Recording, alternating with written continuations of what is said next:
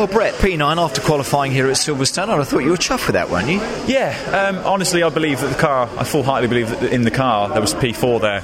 I had a lap taken off me which would put me P6. Rightly so, it was track limits, but even still, you try and get away with them, trying to sneak those ones in. Now, I'm pretty happy with that. Free practice 2, I had very little running. I think I had 3 actual hot laps.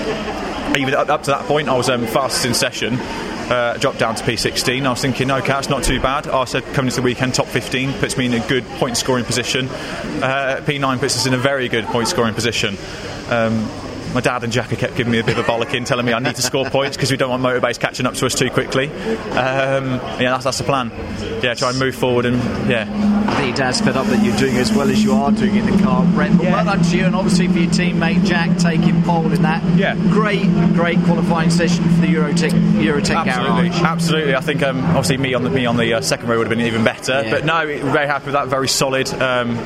Equally, my aim is for tomorrow try and be a rear gunner to Jack, try and build my way up. But no, he's done a mega job as always. So no, Eurotech, I think it's all going good for Sunday. But I say thousandths of a second out there really could have pushed you up 2, 3, 4, 5 places. I think 30,000 would have put me P6. It was so tight out there, wasn't it? Yeah, but it's the nature of the championship and the nature of the circuit to an extent as well. But it's the reason why we do it. It's the challenge of it.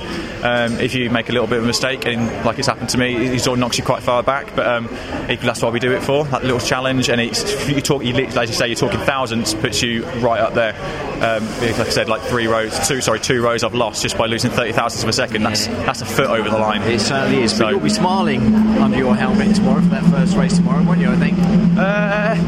Wait until about 5 seconds into the race, once I've actually pulled off the line rather than stalling got a decent start. Yeah, that's the plan. Well, I say it's a good start to the weekend. Fantastic. Well done, Brett. Cheers, mate. Thank you. Cheers.